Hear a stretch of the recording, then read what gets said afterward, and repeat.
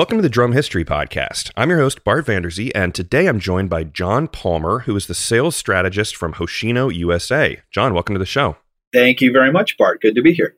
Yeah, man, we've been working on this one for a while, and it's just one of those things where sometimes the stars don't align with scheduling, but we're here now, and I have had many people reach out and say, "Hey, you should do a Tama episode," and I go, "We're working on it. We're it's coming together." Yeah.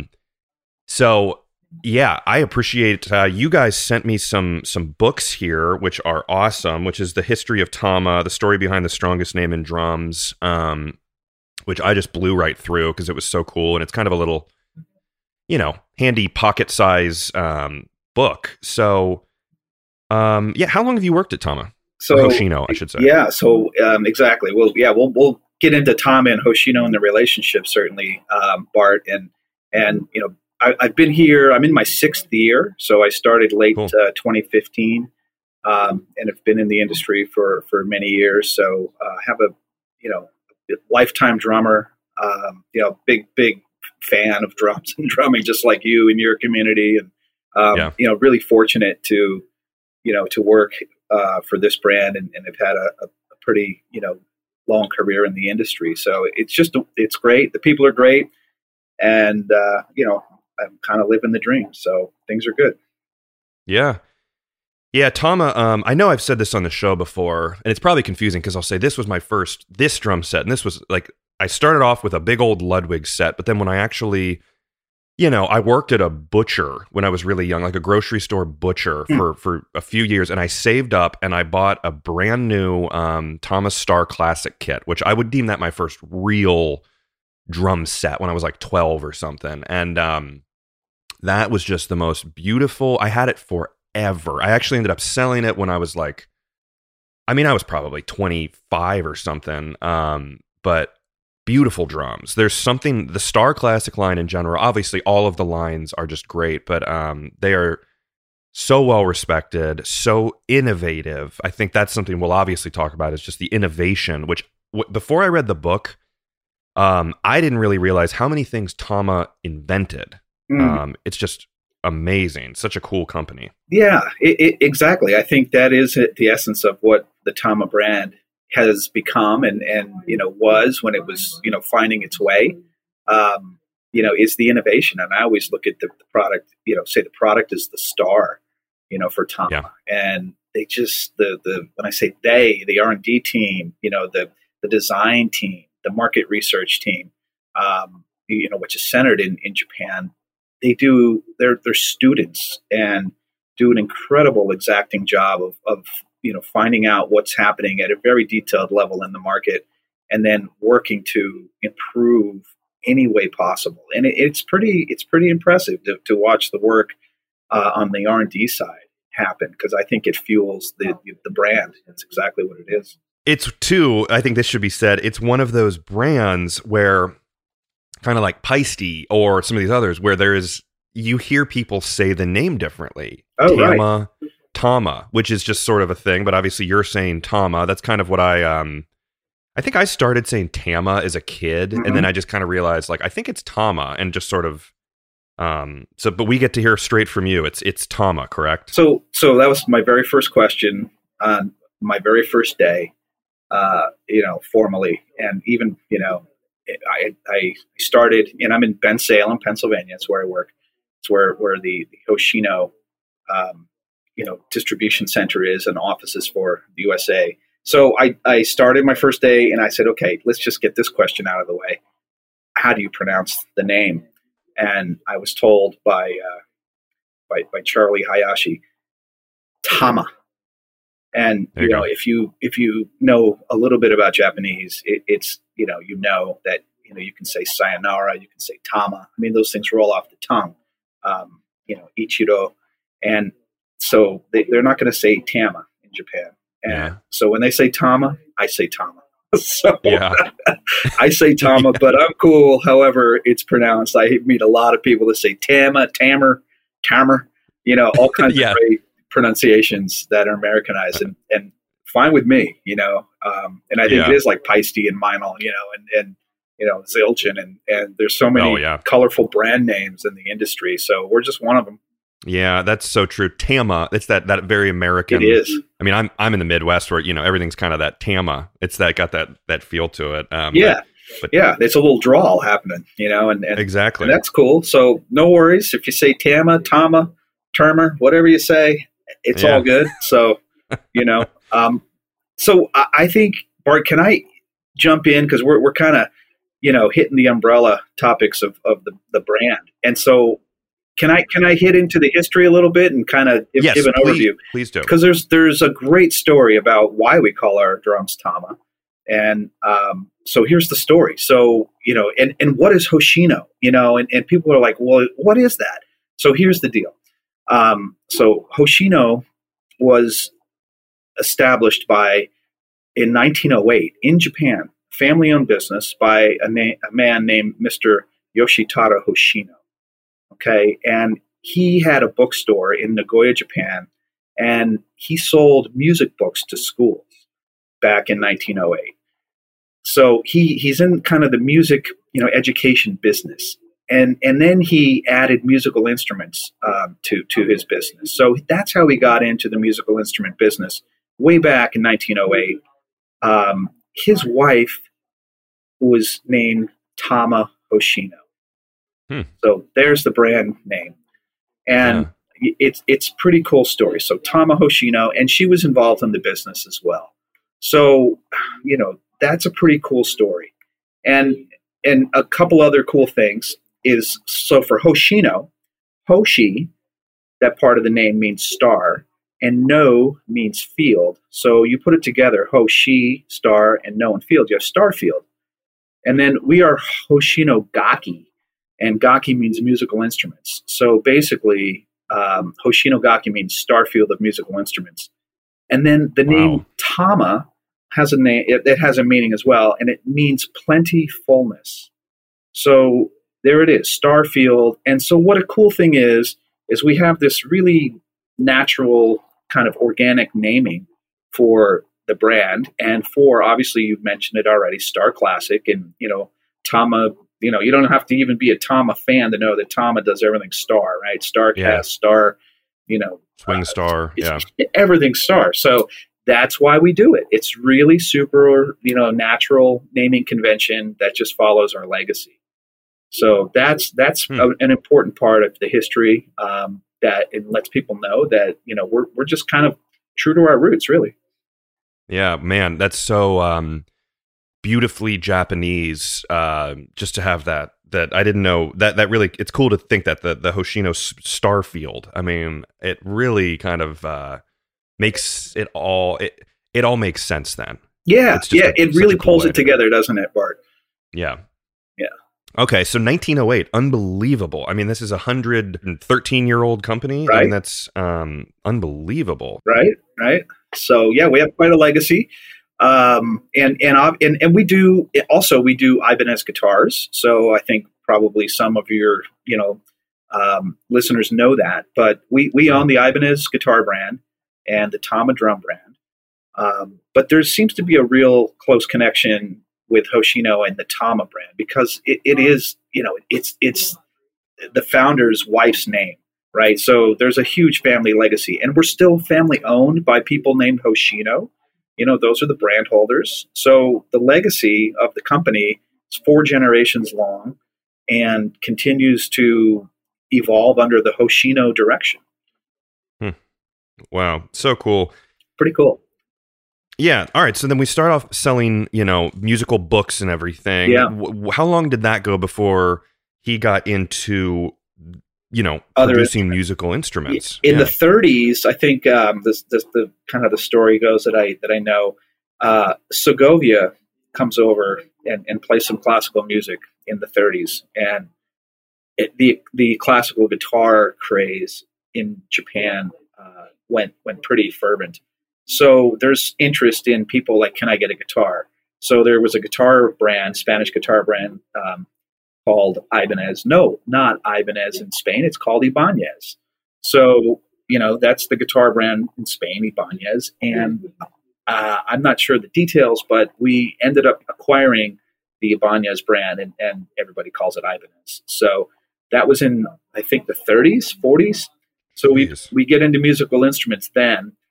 And then post World War II, this is really, it's quite a history, a company history, and how it mirrors world history. Obviously, World War II is a major, nothing's happening. It's as far as production of musical instruments. And so it's the evolution of the company after World War II, and just as it is the evolution of Japan. And it really mirrors, I think, the manufacturing and the evolution of the country post World War II. And Hoshino is very tied, very much a corporate sort of, not even corporate, that's a strong word, but just a developing manufacturer that took steps like many other manufacturers did after World War II.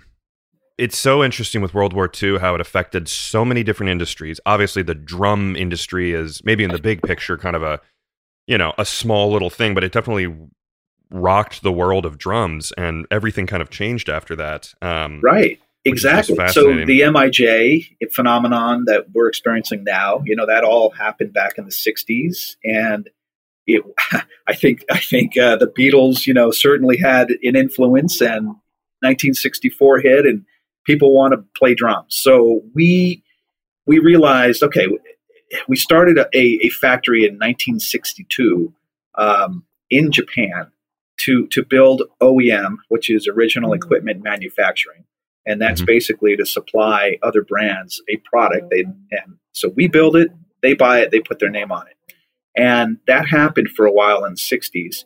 The factory in 1962 was named the Tama factory, but we were not making Tama drums at that point. So we were making original equipment manufactured drums. Some of those drums were sold to big box retailers at the time, such as Montgomery Ward, which was an old school retailer that was like a Sears competitor. And you would see different brands coming out of the OEM factory that were certainly not Tama. And then in about 1967, Tama realized, well, let's put our own name on the drums. And of course, because of the Hoshino name, called the drums Star. Yeah. So that was the first Hoshino branded drum set, was Star drums back in like 67, 68. Wow. And you can always typically tell something that's related to Hoshino because it says World Supreme Quality, correct? Mm-hmm. Which is kind of a neat little thing to know. It's a cool thing. And absolutely, I think the gestalt of the Japanese culture in the 60s was to imitate and take the best, of anything they imitated, then try to improve on that. And what a formula for success. And you can certainly look at, the photography industry or the bike industry or so many different industries, the television industry, and then the automobile industry, which everybody knows. And I think that is a blueprint to the formula. And certainly I'm not qualified to speak about that, but I'm sure there's manufacturing experts and history experts that can go deep, and it's quite a fascinating study. But we were just one, company that was trying to do that very modestly in the drum industry. Yeah, it's so neat to see the and I've talked about it with other people where there's just something. Obviously, they call them stencil drums too, as I'm sure you know, where it would be like, hey, all the kids are buying Ludwig and Slingerland. Let's make the drums look like Ludwig and Slingerland. And a lot of them are very, very close, representations of like like a Rogers throw off, or like this. Like I have a Hoshino kit, and the badge from 10 feet away, it's like, is that a Slingerland set? Yeah. Oh no, it's not. So just that sort of. It's just very interesting. And I think a lot of it, I've talked with people before about it, where a lot of it is because it's the Japanese market. It was like the American brands weren't really going to, who are they going to go after to say, hey, quit using our style? So, not that it's, I guess there are some legality, but I've run into that too with European brands where like the turret lug, the George Way turret lug, where Heyman Drums was using it. And it's like, once you go across the ocean, there's there's not as much. It's different with copyright and all that. It is. I mean, it depends where you file the patent, and so sometimes it's just USA only. Sometimes, now obviously with globalization, those intellectual properties are very sensitive and more far-reaching, and certainly China is become a major source of recognition, and we pay a lot of attention to that. So and even the Tama brand name, is that a brand name that's registered in Europe and in Asia and Africa and really every continent, because you have to register it for it to be protected. So it's a lot of money to protect the brand integrity globally. So that's you see certain pockets of things that maybe aren't protected, and then you got to go after it, and then you got to recognize it. So that's another discussion about the business, legal part. And I'm again not an expert on that, but I have an awareness. But that's a fascinating topic, Bart. I think you should get a patent attorney or copyright attorney on at some point and have that discussion, because that's a pretty fascinating topic. I think it is, and it's just I've learned with my wife is an attorney, and there's so many, like I would bring that up to her. I would bring something up about, whatever, intellectual property or something. And it's like speaking a different language, because it's so many different, I guess you'd call it verticals of law, that it'd be like, it's not what they do. You need to find, I just think that's interesting with law. It's like, oh, no, I'm a elder care lawyer, or I'm a estate lawyer. So even to a lawyer, that stuff is confusing if it's not the right field that they're in. So I imagine for a drum company or whoever, it gets a little hairy to it's brand protection. I mean, every brand goes through that, and they have legal teams to work on that stuff dedicated. And we're just, I mean, the industry, the drum industry is, the perception is, oh, those big drum companies, it's not that big, and we're not that big of a business. We're just kind of a humble, just some dudes who, of course we're into business and functionality of business, but it's not like heavy corporate, meetings and starch in the shirts. There's none of that going on here. We're just trying to build a product that inspires people, and it's that in the entire drum industry is like that. What you see. You meet people at NAMM, the guys from the other brands, they're all cool dudes, and it's a cool little community, just like the people who are not in the industry but play the product. And, we go to retail stores, and, certainly non-COVID times, there's a flow that happens, and there's sort of a gentle vibe that permeates, the industry. And that's one of the beautiful parts of the industry. Just like yourself, you're a laid back dude, we're going to get there, and everything's going to be cool. And, I dig that. Yeah, I agree completely. I mean, and I learned that on other episodes with like Vic Firth, for example. I was like, you guys are huge. And he was like, well, there's like 7 of us here. And I'm like, you're Vic Firth. And obviously there's more distribution and all that, but it's just, it's cool to know that. And it kind of has it has its roots back to being a smaller kind of scrappy company. But Tama is one of those brands that I think this, but so with the MIJ, the Made in Japan, the stencil stuff, I mean, it rocked the world of the American brands, and I think we're going to be approaching that area of like when Star became actually Tama, but it's just, you can't underestimate how, like, I would imagine people here in America were like, oh, whatever, let them do their thing. It's not that big of a deal. Let them have the like beginner drum market, these cheapo kits. I don't think people maybe realized at that point how like disruptive, to use like a modern, buzzword, it was when these MIJ brands, which there were a few of them in addition to Hoshino and, Star, obviously Star, but I hear about it in every episode where people go, oh man, we got killed in the 70s and 80s because the Japanese brands came out. Yeah.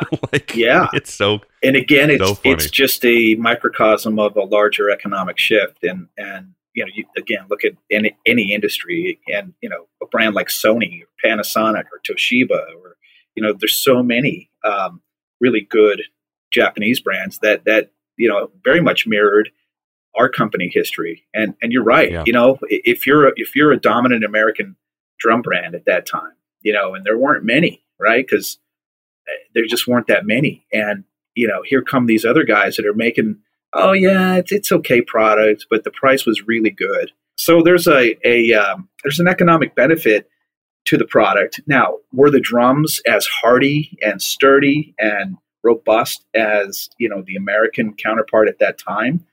Maybe not at that time, but the really fascinating study is how quickly it evolved, and changes were made very fast to manufacturing, and feedback was gathered very quickly. And it goes back to the market research and intensive market research and study.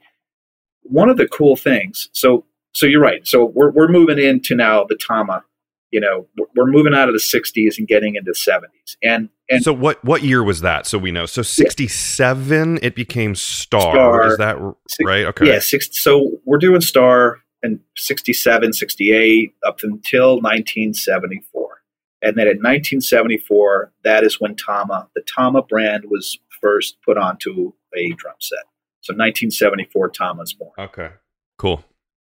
Yeah. So there you go. And then at that point, I think there was realization that the brand had to evolve and couldn't just be a house brand, a Tama brand, without some improvements. So improvements were already happening at that time as far as hardware and the shell, and just things just got better. And they quickly, after that launched, there was a lot. One of the cool things about the Hoshino company, and certainly the drum side, the Tama side, is the people working on the projects, and I'm talking R&D people, I'm talking salespeople, market research people. Nobody, I think, or maybe very few, were really drummers. And so there was a beautiful humility and study to the market that was done because there was no arrogance of, hey, I know what drummers want because I'm a drummer. And that's a big deal for us. And I believe was really a very objective way to move forward based on informed comments by artists and informed comments by retailers. And we listened really closely without the preconception of we know best. And that's a huge benefit to us. Yeah. You gotta, I mean, there's that whole like, well, we do it this way because we do it this way kind of attitude with any industry. But like, God, that makes so much sense. But it makes it, you got to put yourself into that point of view then of like, it's so interesting that like guys were working on this and inventing this, and Japanese, culture, I guess, is very like forward thinking and efficient, but to be working and building drums for something, if you're not a drummer, it's really interesting. I remember on the Noble and Cooley episode, like the Joneses, the father and son who work there aren't drummers, and it's sort of, I was blown away by that. So I need to like become more like, oh yeah, everyone's not a drummer in the world of music, Yeah, I think it's rare. And certainly that's now true. I think drum companies are permeated with drummers, but that's interesting. Noble and Cooley. Yeah, I mean, some of it's just we manufacture, and so we can make a round, wood object or a cylinder, and we can put some hardware on it. So why not make a drum? Yeah, some of it. Yeah. But yeah, I think the humble, predisposition of not knowing. There was a big study, and that spirit continues in the company today. And I sometimes I think I know the direction so easily because I've been in the industry, but oftentimes I just sit back and watch and wait, and then there's maybe a new perspective that's introduced that I hadn't considered, and that's due to just being super objective and asking a lot of questions. Yeah, I mean, you can't. It seems like Tama had a period where they were the ones pushing forward with everything. But as we live in a modern time, you can't be like, we're the only ones who are going to progress. But when other brands do come in, and it's sort of we're gonna brand A is gonna build on what Tama did, and then brand B is gonna build on what brand A did, and it's just gonna keep getting better and better and better and better. And I think that's sort of how the world works. Otherwise we'd be sitting around, driving Model A's and horse-drawn buggies if we didn't, keep pushing forward with technology. Obviously, that's a car example, but but no, I think there's a great parallel there for sure. I think you nailed it, Bart. It's that societies societies are built on continued improvement, right, and innovation. And what we didn't invent it. We just looked at it and said, how do we improve it? Yeah. So some of the things, maybe some of the cool things that we did bring into the market that were not there is a boom stand. And, we didn't know that drummers needed to have their cymbals closer to them, and drum set sizes were evolving and they couldn't get a stand close. But we asked people, and so there was a visit, and we do a lot of market research, and they're fun trips, and we go around and visit the informed drum community. And we ask a lot of questions. And so that happened back in the 70s, and there was a contingency of Japanese headquarter guys that came over and did a market research trip and went to a Sam Ash store in New York. And someone said, hey, can you make a stand? Because apparently the story is people were duct taping mic boom arms onto stands and then suspending cymbals because they needed their cymbals closer. So that's a problem to solve, right? So our engineers were like, yeah, we can do that. And we made a boom stand. The nylon sleeve inserts that are, that go in between the pipe clamps on a cymbal stand. It was metal to metal, and that had problems. So an engineer came up with, let me look at this, analyze it, and try to figure out a better way. So we made the first nylon sleeve that goes inside the height adjustment collar. So there's some cool things, and and of course awesome. we're not the only company to innovate. And so you're right. We look, we see, we how can we do it better? And other companies do the same with us. And who benefits? The drummers. Yeah, there are scenarios where a straight stand is obviously really cool, and it can work, especially for your ride if you can get it low enough and kind of tucked in there. But man, I mean, growing up, I remember I had this one crappy little tiny toy, almost straight stand. It is the worst thing when you can't get the cymbal in close enough. Yeah. And you're tucking legs under things and it's falling over. So exactly. That's a big one. Yeah. That's a cool one. Yeah. Are we at the point too where obviously, I mean, you can't talk about Tama without talking about Billy Cobham, which I think was sort of in this definitely region. This realm. Yeah. Right. Yeah. So there's a few, right? So Billy Cobham was a huge impact. And again, as it's so funny, I think back because I grew up in the 70s. And so this was all real direct stuff for me. But I have to remember, my age. And there's a lot of listeners who were like, Billy Cobham, who's that? So my recommendation is check him out.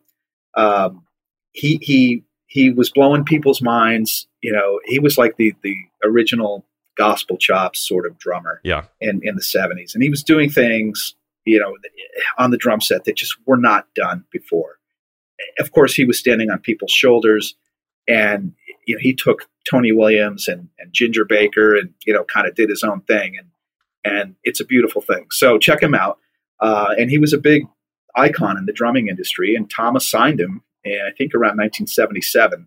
And yes, that was a big marketing exposure impact for Tama drums. So we realized artists were key. Now, apparently how it happened was he was just wandering around a NAMM show. I think it was in Houston at that time. And he just saw some things that Tama was doing from a product standpoint. And he was open to checking out certainly ideas and ways to improve his playing. So there was, an organic sort of interest to the products, and that's what led Billy to us. And he was huge for us. We also, around that time, had Lenny White, who was another killer fusion guy. And then Stuart Copeland goes way back to 1975 or 74 when he reviewed a Tama drum set for a British British music publication. and he was doing reviews, and he was sent a set, and he's like, these drums are cool.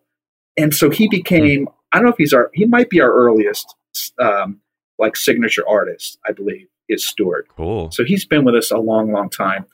And then Simon Phillips, also in the late 70s, was another icon who joined Tama. So, we had some pretty killer artists early on that enjoyed the brand and enjoyed the sound. And it was really interesting for me growing up there because, of course, I know the American brands. And then I see the three primary Japanese brands, that being Tama and Pearl and Yamaha, kind of come onto the scene. And I was like, what's up with these? And then I start checking them out. And I'm like, yeah, good quality, sound good, and price is very competitive. So what's not to like? Yeah. Yeah. It's more modern too. Like I love the American brands. I love all the brands, but there's something about the Japanese stuff which seemed like it's almost like a scrappiness where like you had to innovate to compete. So you better be coming up with the most innovative things possible. And I also want to say that with Simon Phillips, you get him wearing Tama leggings in his instructional tapes, which is like that's devotion. Yeah. It's so beautiful, the industry and the connection. We're so lucky. Like maybe not lucky, but we're just insightful and we appreciate the connection of music and life and the expression of our inner selves through music. And that's so personal, Bart, and the people who are into the brands that they play, and it's any brand, I love that there's a personal connection to the brands. I love it. I do too. And there is a serious personal connection to the brand. I mean, and maybe that's a good time for me to just give him a shout out. There's a guy named Johnny Martin who shot me a message like a week ago, which is perfect timing because we're doing this, but just talking about how much he loves Tama. And I just want to say that because there's obviously this, in many brands, there are these groups of people who are so beyond passionate that it's just like, I use the word obsession in a great way because obviously we're all obsessed with the drums, but I don't think it should be, skimmed over that there is a very passionate group of collectors and enthusiasts with Tama, but also with every brand. I mean, God, it's mainly, you look at Facebook, like the Rogers guys, there's Camco guys, there's everything you could ever imagine. So I just totally agree with what you're saying. Very, very, very, very passionate people here. And Tama has a great, which, you're doing something right. If you've got people who from the beginning love what you do, I think it's a testament to the company. Yeah. Thanks. I think the industry is full of that. And a cool thing about our instrument category, drums and percussion and cymbals, is the products age well. And it's so cool to be able to play a vintage kit from the 50s, 60s, 70s, 80s, and just feel like it's like got some personality, and it's useful. It's not like an Atari game or a computer, from 1986. It's like, it's novel, it's cute, but I would never use it. No, we can take these old drums out, rehead them, make them sound awesome, and explore our personalities through the instrument. And that's a just beautiful thing. I love hearing too. I love Stuart Copeland, so it's neat to hear that he was kind of the first guy. You always think Billy Cobham, but it's like, of course, Stuart Copeland. I mean, he's just, and that's where there's kids in the front row and they're looking at this, drum head for an hour of a concert or on TV, and it says Tama, and boom. Yeah. That's where it begins. Drum head is a nice, no pun intended, but good impact. So, yeah, big time. Yeah. This episode is brought to you by Forks Drum Closet, Nashville's full-line drum store. Celebrating its 40th year in business, Forks is independently owned and operated in the heart of Music City. Specializing in drums and percussion, Forks offers great discounts on all major brands and will beat any retailer's advertised price. From new and used equipment, vintage drums, and marching and orchestral instruments, Forks has something for every drummer. They also offer professional rental, repair and restoration services, as well as drum lessons. Stop by their storefront at 308 Chestnut Street, Nashville, Tennessee. Call 615-383-8343 or go online at forksdrumcloset.com. All right, so let's, for the sake of time, let's push forward here. Yeah. So we're in the 70s, obviously very innovative time. Tama's like, really making the big companies kind of shaking their boots and be noticed. So take it away from there. Okay, so yeah, I mean, it's just continues. Basically, the message is the blueprint has been written, I think, as far as innovation and looking and what can we do better. So we realize drums are, the sound of drums are important, and we get into the crest stars and the art stars and try to do some things different sonically. Certainly, we've up to this point a lot of birch. I think it's mostly birch, and then we get into Art Star 2, and that's the first maple kit. Bigger kits, bigger sizes. Again, listening to the drumming community, amplification's getting louder, and we need to have stronger drums, a stronger sound. So we just very humbly listened and realized we got to produce a larger sound, and die-cast hoops were instituted, and longer toms instituted, and the metal market responded. Yeah. Yeah, and I mean, I don't know if I'm getting ahead of myself, but obviously you said longer toms, and it made me think of the octobans, which are kind of just they're about as iconic of just an innovation that came out as anything else in the drum world. When was that? Yeah, so that was in the 70s, and I actually, Cool. now that you mention it, I believe that is the product that Billy Cobham was inspired to see at the NAMM show in the 70s and 77 in Houston. There was like this secretive, here's this little product apparently it was, in a side booth or some thing that was not on the floor. And he saw those octobans and he's like, yes, melodic, very cool. So that happened in like 77-ish. And those obviously became important for him and important for Stuart Copeland, Simon. All the key guys that were playing had these beautifully tuned octobans. So that was then. And the gong bass drum. Obviously, I have my little. Another thing that Billy's like, if I come over to Tama, you got to make me a gong bass drum. So we did that. So, That's again, so cool. We're just sort of following the artist's leads. They're telling us what to invent sometimes, and then we invent it, and then we improve it. Now, a gong bass drum, maybe we just pause there for a sec. I've seen them many times, obviously, on stages, and you see some of the mega drummers use them. But for just an average guy, you don't typically go, hey, I'm going to run out right now and buy a gong bass drum and just throw it on my 4-piece. So the technology, though, is basically it's a normal bass drum that's mounted, typically no bottom head, right? And then the top head is bigger than the shell, and it has... like a timpani head. Yeah, okay. Mm-hmm. That's cool. This was when, back in the 70s and 80s when let's go bigger. Let's add another drum. And so again, if you haven't checked out Billy Cobham, just check him out and you'll see some incredible gong drum stuff happening there. It's amazing.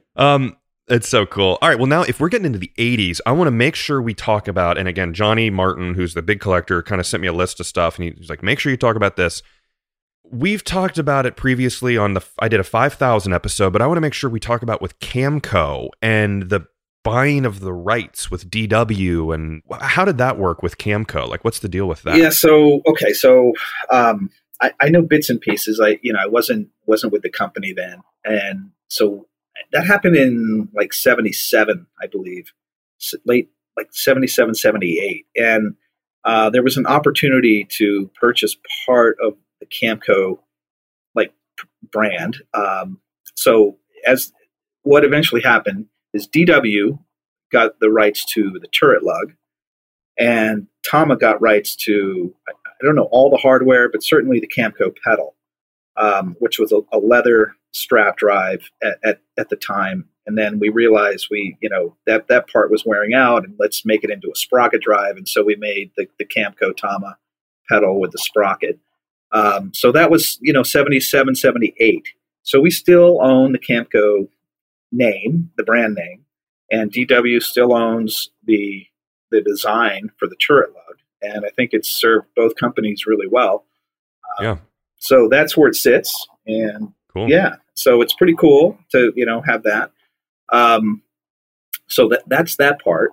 And what Sure. what else with Johnny? What were some other topics? So he just said basically in '85, and again, I just love that this is coming from a diehard collector who, these are some things he just wants to talk about. So in '85, Hoshino USA made a custom shop in Ben Salem. Oh, Ben Salem, yeah, that's where I work now. Yeah, where you are. So to his knowledge, he said it's the first time a company offered custom paint jobs to the public. I don't know if that's so a fact. We did do some assembly here, and actually, when we, to rewind back to the Camco, era, we changed the badge a little bit and put like a Camco Hoshino badge together, and we did drum production here in Ben Salem from maybe 78, 79 to about 1983.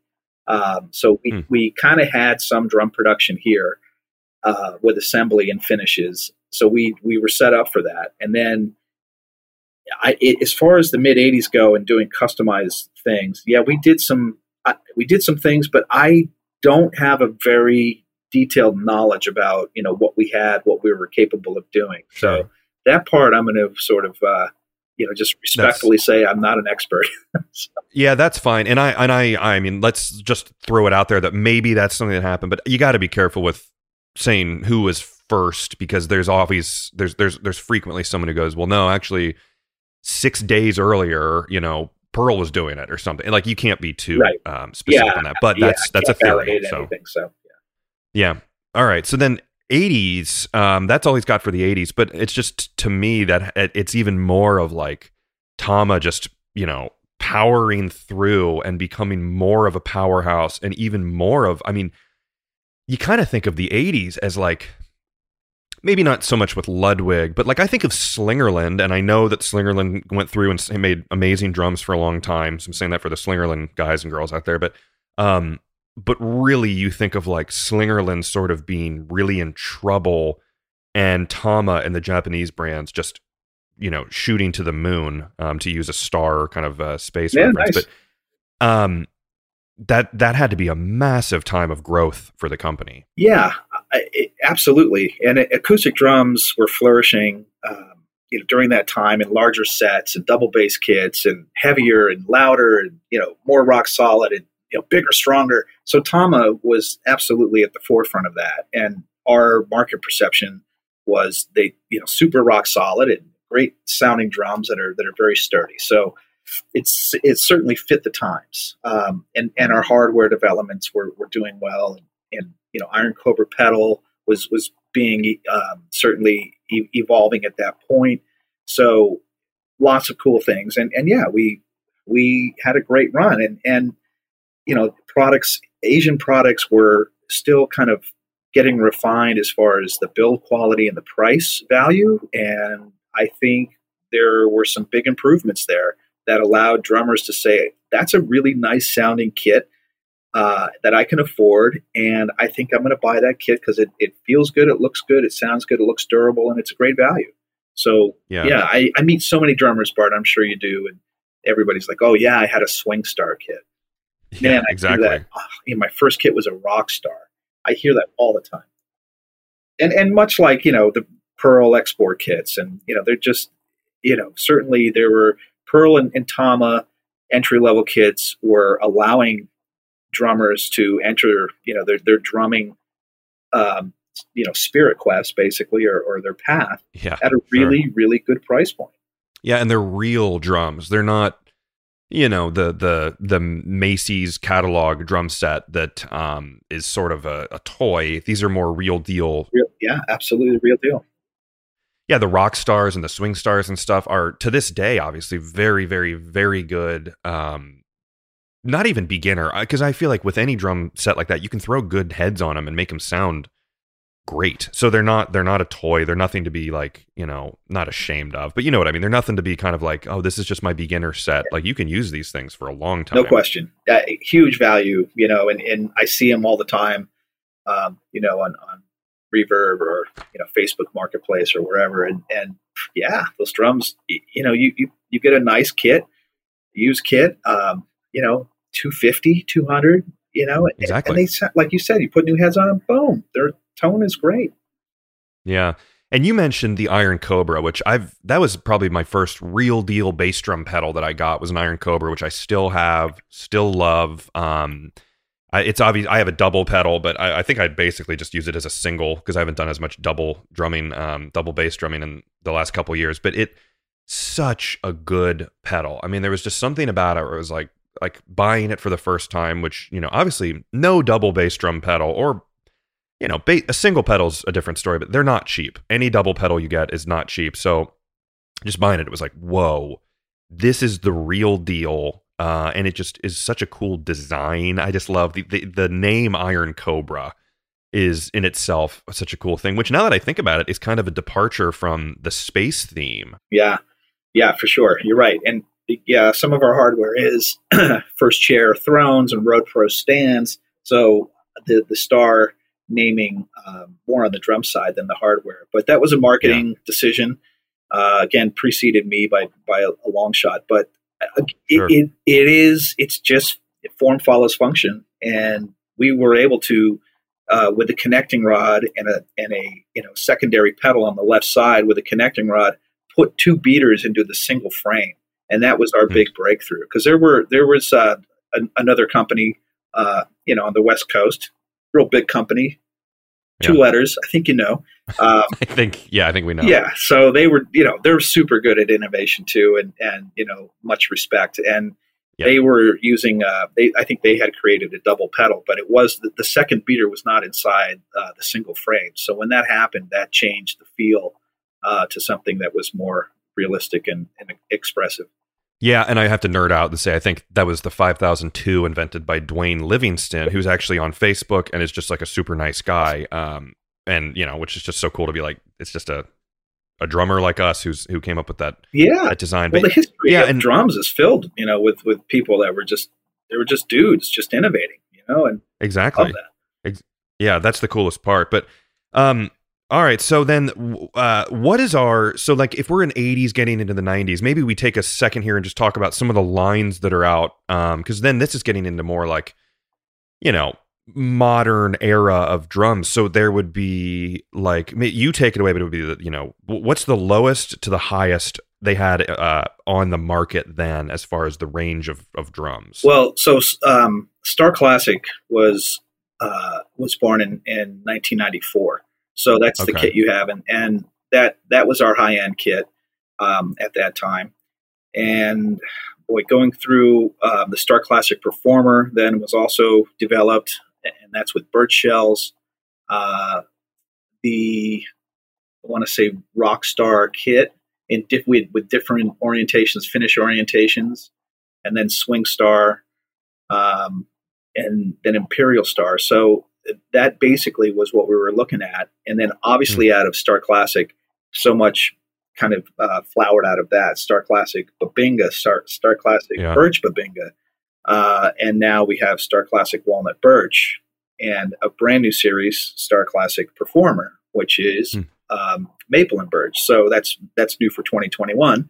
So, there's a lot there. And then in 2013, we launched the Star series, which are handmade in Japan at our Japanese Akatsuki factory. And that's the epitome of our high end. So that's Star Babinga and Star Maple and Star Walnut drums come out of there. So cool. That's kind of where it sits. And they're just really, really gorgeous instruments. So it's cool for us to have that. And we did then also in that time period, lots of development on snare drums. Starphonic snare drums, the artist signature palette, and then SLP snare drums. So that, as you said, it's sort of the modern product offering. So from that, side of things, that's where things were, where we are now. We also have Superstar in the line back as a name, different than the original Superstar drums that were from the late 70s and 80s. But yeah. Yeah. Now, what is the deal with SLP, which stands for Sound Lab Project? What is what's the story with that? Because I've played some. I think I played a kit at at PASIC last year or the year before. I've lost track of when things were normal at this point. Right. So, Yeah. Let's say so 2019, I think. And 2019. Yeah. So, but they're just awesome. Like, so what is the Sound Lab? So that's exactly what it is. It's evolved from our snare drums, which the concept of the snare drums was to develop snare drums that were each unique and different, not so conventional in a way like, here's your brass 6.5 and your brass 5.5 and your brass 5, 5x14 or whatever. And here's your steel and here's your wood. That's really the traditional way that snare drums have been offered in the market. So the concept that Tama came up with was to create kind of boutique, differentiated snare drums that each have a different voice within the SLP line. So one might be brass, one might be aluminum, one might be maple, one might be walnut, and they're super accessible price points that each have a unique sonic personality. That's cool. And, jumping around here, I'm just like looking through the website, the Tama website, and I just think that there's a heritage of, like, I think things got a little far out in the 60s and 70s, which I love with the finishes, but there's still very cool finishes to the Tama drums. I'm just looking, there's like, a beautiful green kit. They're very unique. And I say, the 60s and 70s, if anyone looks at those old kits, I mean, they are just like, there are the satin flames and stuff. It would be cool if they brought, that stuff back. But that being said, you guys have very unique and beautiful finishes. And I think I saw online a video of someone doing, gosh, what was it? It's almost, you're going to know right away the name of it, but it's like a red kind of like streak. Yeah, Phantasm Lacquer Oyster. And then there was a video of them creating that, and it was not just print out, a wrap and throw it on. It was like hand painted. Done. Yeah, that's part of the. So our factory, it gets into manufacturing stuff. So we manufacture Star in Japan, and then most other drums are coming from our Tama-owned factory in China, which we started in about 2004, 2003. So that's our own factory that we own, and we develop our projects and products, and then take that information and then go implement it in China. So we have our painters there are really skilled, and they hand paint shells, and that's what you're seeing, and that's what's creating these beautiful lacquer oyster finishes that we're able to offer within our Star Classic line that are super compelling and different and interesting and intricate and really good price points. I mean, it's kind of incredible. So yeah. There was when I was in high school, I worked at Guitar Center, and there was a pink sparkle Bubinga kit there that I would just sit on and play, because I mean, that was sort of the downfall of like retail stores, where minus people dropping their kids off to be babysat by a drum set, and then they'd go over to whatever stores next door. I would just be sitting there a lot. And those drums, the Bubinga line, I remember just when it first got there, it was just this like holy grail of a drum set. There's something about it that was just so like present. And it just felt like, honestly, one of the most, out of all the drums there, it felt like one of the most professional high-end drum sets I've ever played at that point. So the what is Bubinga? I know it's obviously a type of wood, but maybe a little info on that. Yeah. So, yeah, awesome. So we were somehow the company associated most with Bubinga. Yeah, it is a type of wood. It comes from, I believe, Africa. And we just started using it and implementing it, and then realized it had super deep, low tonal qualities to it. And making a whole drum set out of Bubinga just created a different sonic imprint of a drum set, and rich and fat, low end. They do sound awesome. I remember when those came out, and I checked out a kit, and I'm like, I'd never heard a bass drum sound like that. Just super dense and present, but with this huge, rich low end. So that's something that we cultivated a lot, and we still offer Bubinga on the Star line. It has been removed on the Star Classic line due to the CITES trade restrictions of endangered woods. Even though the wood sourcing that we use is cultivated wood and farmed wood and sustainable, it's just complicated to get the clearance of the wood, all the different processes that you have to do to get it substantiated and cleared. It's a big administrative hurdle. So we decided that we're going to move away from that. And at the same time, it had been in the line for quite a long time. So that's why we now have walnut birch and maple birch and different drums that do different things sonically, because we always have to keep things fresh. So it's kind of it was a timely issue, and also kind of forced our hand due to the trade restrictions of endangered woods.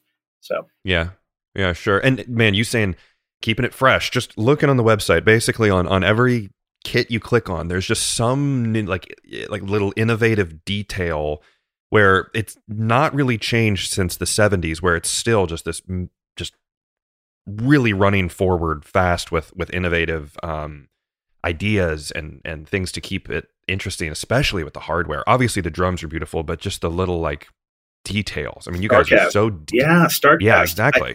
So StarCast system is, to me, the most beautiful and the most useful suspension system in the market, because it's suspended. We don't touch any tension rods. It's all done through the hoop, and the hoop has extra holes to suspend the drum. So as far as and just the way it's designed, there's no stress on the shell.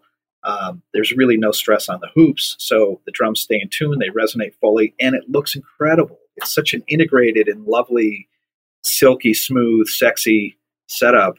It just looks incredible. And I've been a long time admirer of the StarCast system, and just really, really appreciate that design. Yeah, man, that's so cool. So, all right, as we wrap up here, is there anything, I know the world is kind of upside down right now and things are a little slowed down, but is there anything that, the Tama diehard fans can be looking forward to in the future that you'd maybe want to talk about here, or anything like that? Yeah, okay. So, this is interesting. Your podcast is going to live on forever. So this is, this is for the record, we're in the COVID, Yes, 2021. Yep. So what was that? Read all about it. Yeah, kids. Here we are. But it's been a challenging time to product develop because we haven't been able to travel, and our R&D team can't go to all of our factories and go to our Chinese factory and check out samples. So it definitely has hurt the flow of our development. But at the same time, it's allowed us to sort of work closer together. And as I mentioned earlier, we do have a new Star Classic Performer series that is at the easiest entry price point for Star Classic, and they're maple and birch shells, and they sound fantastic. They look fantastic, and that's brand new for 2021. So feel free to check that out. There's information on the web now, and we just we continue to evolve our product lines, and you're always going to see new things from Tama. It's just part of our DNA, and it's part of what we do as a company to keep innovating. And that's really an ethos of our company, is to continue to innovate and bring fresh things in the market, because we feel that drummers want it, they look forward to it, and we're just feeding the curiosity. So that's what we're going to keep doing. That's awesome. Well, everyone can find Tama obviously just by, Googling it, or go to tama.com, Tama.com. I think to this day still Tama is the strongest name in drums, as the slogan says. I think that's very well earned, and you guys continue to push forward, and I always try and be unbiased with everything, but I do really like Tama, and I think they're great drums, and have, kind of one of my, like I said, it was a great drum set to buy, and I loved it, and it was just amazing to have that Star Classic kit as a kid. So, we're fans of the industry, and we love watching, what the other brands do, and it's a friendly competition for sure. But the industry is exciting, and innovation happens in obvious places and not obvious places, so it's fun to keep up. But we're humbled, and we're just going to try to do our thing and keep bringing product into the market that hopefully inspires. And as you said, it's just you're the drummer out there, and you're the ones expressing. So what is it that we can do to help express? That's really our that's what we do. And before we end, I have this awesome little history of Tama book that you guys sent over, and I want to give a shout out because I talked to him on the phone. I would just say lovely man is a good way to put it. Very, very nice guy. I want to say a thank you to Mitsuaki Shimada, or I think his friends call him Mike, for just kind of really, we talked on the phone for a while, and he was at the post office trying to send me a book, but there was a storm and he couldn't get it over to me. And he had the great idea. I've made the mistake before of I made a call to someone in Germany, and I ended up having $150 phone bill where Mike was smart enough to say, let's do it over, Facebook or Zoom. And I'm like, you only learn from your mistakes, and just a little fun side note there. But thank you to Mike. And Mike's had a long career, important career with Tama.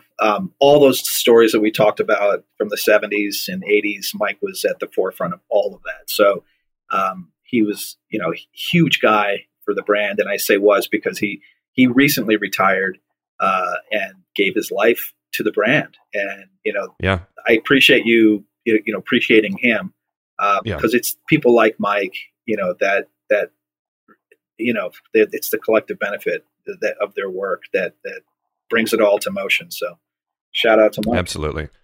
Shout out to Mike. So, all right. And if you're listening to this, John and I are going to do a quick, probably 10-minute extra little conversation about some other Tama stuff. I have a couple, smaller kind of maybe not so drum-related questions. I want to talk about the ventures and the electric guitar, fad that went through Japan, which I thought was fascinating in this book. But so if you want to hear that little bonus conversation, head over to patreon.com/drumhistorypodcast, and you can pay, $2 or whatever and join the Patreon and get these weekly bonus episodes. So on that note, John, I want to thank you so much for coming on the show and sharing your vast knowledge and passion and love for Tama with me and the listeners.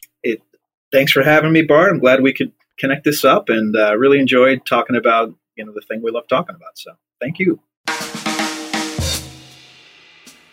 If you like this podcast, find me on social media at Drum History, and please share, rate, and leave a review. And let me know topics that you would like to learn about in the future. Until next time, keep on learning.